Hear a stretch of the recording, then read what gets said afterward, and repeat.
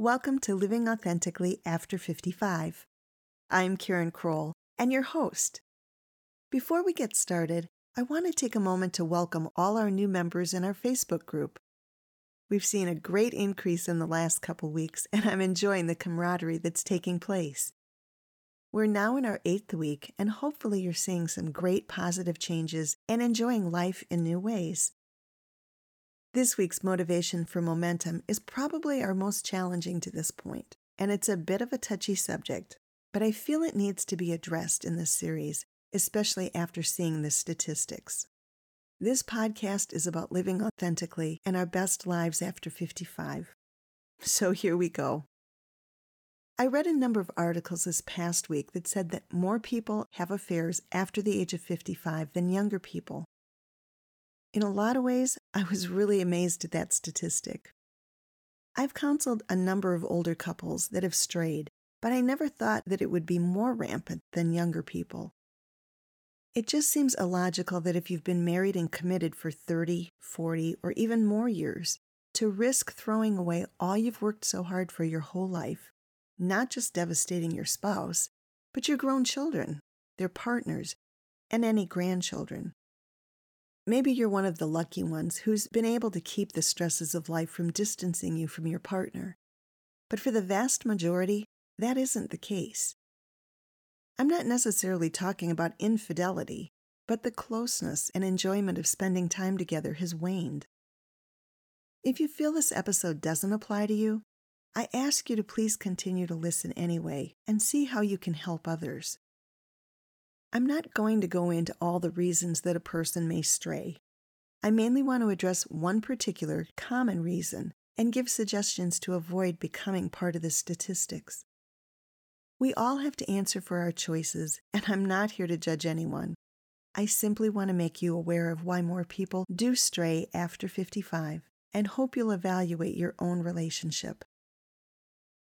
I saw a poster on Facebook this past week referring to men and the women they cheat with. Here's what it said. We're all well aware that the man is to blame too. However, if women kept their legs closed to married and taken men and actually respected other women, men would be unable to cheat. Of course, this can be reversed and be about women and the men they cheat with, and men respecting men. What I say next may not sit well, but it's based on what I've found counseling others, so please hear me out. To a point, I agree with the statement on the poster. However, what's left out of this equation is sometimes women don't respect their men and vice versa, and this sets the stage for a wandering spouse. Some people will stray no matter how wonderful their partners are, and I'm not referring to those couples.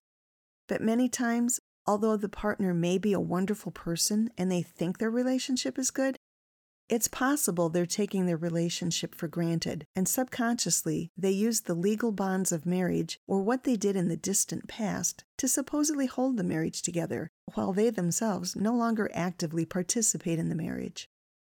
Then, when things fall apart, they want to put all the blame on the straying spouse and the other person. Let me give you two scenarios. Couple number one has been married 40 plus years.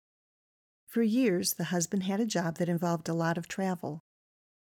Although it was a big sacrifice for him to be away and he missed out on a lot of family things, they both agreed it would enable him to be a great provider.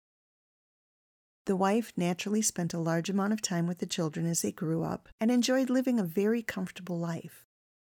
Now in their mid-60s, he's no longer traveling and he's usually home most evenings. But he's still working most weekends and often well over 60 hours a week just so he can continue to provide the income they're accustomed to. She's taken on a daytime job as well. From the outside, all looks well with their relationship. But here's what's really happening. She became so accustomed to not having him around and spending time with the children that now in her free time, she spends most of her time with the grown children and grandchildren or her friends. She rarely cooks a meal for both her and her husband, and they do very little together. Intimacy is perhaps non-existent or scheduled very briefly once a week, and if he even suggests a hug or cuddle outside of that, it's met with a no. She's really happy and thinks everything's perfect because she has everything she wants and is doing everything she wants. He, on the other hand, feels taken advantage of and is very unhappy. He feels, after how hard he's worked, that he should be able to receive more time and attention from his partner. It isn't that he doesn't love his wife, but there's a good chance that if things don't change, he'll stray. Can you really put all the blame on this man and the person he strays with? Or is there a responsibility that lies with the wife because she not only hasn't met his needs, but refuses to meet his needs? And what about the other woman? Yes, there are women out there that just want to take advantage of others and cause trouble. But there are also those who are great people. Unfortunately, whether married or not, they're also missing something in their lives, and without purposely looking, in a weak moment for both of them, something can begin. I'm not saying it's right. I'm just saying this is how things can happen, where it isn't just a matter of the other woman disrespecting the wife and blaming the husband. Most likely, without meaning to, the wife is not respecting her husband or her vows by withdrawing her attention and affection. She's expecting to enjoy the benefits of having a husband without being a wife. Don't get me wrong, this scenario also happens in reverse. Here's couple number 2. The husband works all day, and the wife may or may not work outside the home, but at the end of the day, she's still cooking and taking care of the kids. As soon as he gets home from work, he goes to his man cave and only comes out long enough to eat and then retreats back to his cave. Then it's off to bed. In later years, he lives primarily in his man cave. They do very little together, and conversation is almost non-existent. Yet he thinks everything's okay because he's happy, but she's feeling unloved and uncared for, and there's little to no intimacy anymore. Along comes a male, married or not, who's a great person, but is also lacking in feeling loved or needed. In a weak moment, things get out of hand and the affair starts. These roles can also be reversed. I'm in no way condoning this behavior. My main purpose is to get you to reflect on your own situation and see if you're in any way, unknowingly or knowingly, ignoring or disrespecting your partner.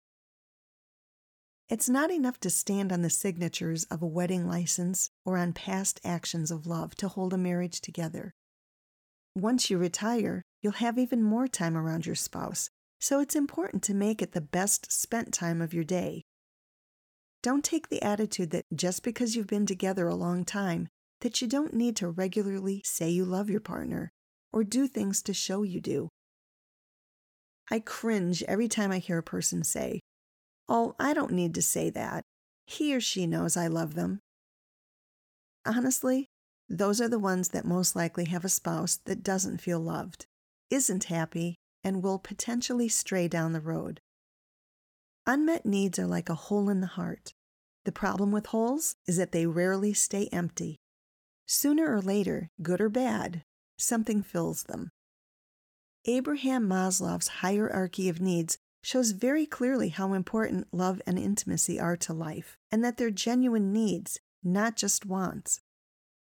People will do many things they normally wouldn't if it means survival. This is not to excuse affairs, but to lend to understanding why many people that you wouldn't think would stray do. So here are this week's action steps. Take a long, hard look, not at what your partner is doing, but at what you personally are doing. Are you showing preference to your partner? Are you respecting him or her and spending quality time? Has intimacy taken a back seat? How can you make intimacy more desirable? Let me qualify that when I say intimacy, I'm not just talking about sex. I mean hand-holding, cuddling, hugging, kissing, deep discussions, and tenderly expressing your gratitude that they're in your life and show appreciation for all that they do. Have you been retreating from your partner? Are you spending more time with your grown children and grandchildren or your sports buddies than you are with your spouse? When was the last time you really looked in your partner's eyes? When was the last time you asked your partner if there were any needs that weren't being met, or if there's anything you can do to help make their life nicer?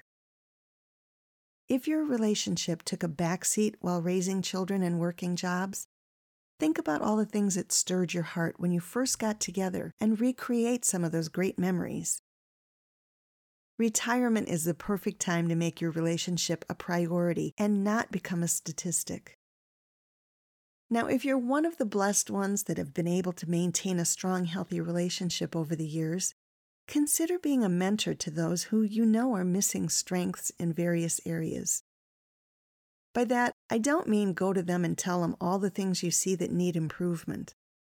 Instead, invite them over for a cookout or to play cards or board games, and let them observe your relationship. An opportunity may come to speak directly about an area, but planting that seed of desiring their relationship to reflect the love and respect they see you and your spouse modeling will make a bigger impact than you think. If at some point you encounter someone's wandering spouse, keep in mind we're all weak human beings and be willing to help restore rather than judge. As always, I welcome your comments and sharing in the Facebook group. The link is in the description. I hope this message has encouraged you to increase your time and have more fun with your partner. Have a wonderful week.